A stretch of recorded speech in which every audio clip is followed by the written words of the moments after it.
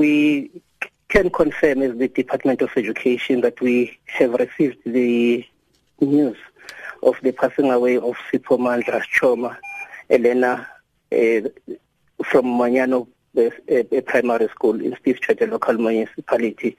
He passed on late last night.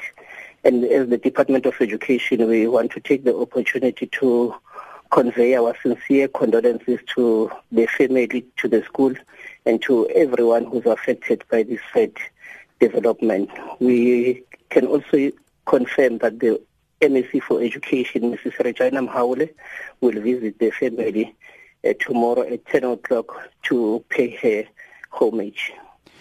Now, in terms of the disciplinary process against the headmaster, I understand some steps had already been taken, but the death of the pupil, does that change it from the department's point of view in terms of the disciplinary process?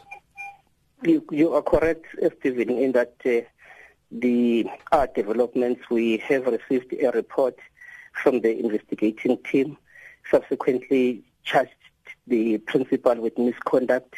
He appeared in the first session of the disciplinary hearing on last Friday, on the 17th of March. The sitting was postponed. It will sit in due course.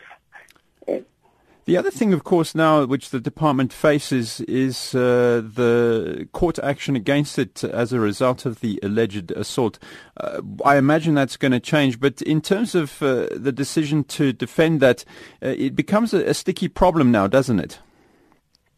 I think our view is that we will allow the court processes to unfold and for the court to make a determination.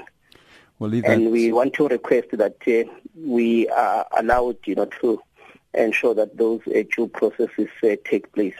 We'll leave it there with Jasper Zwane, who's the spokesperson for the Mpumalanga Education Department. Meanwhile, Mpumalanga police say they're still awaiting a decision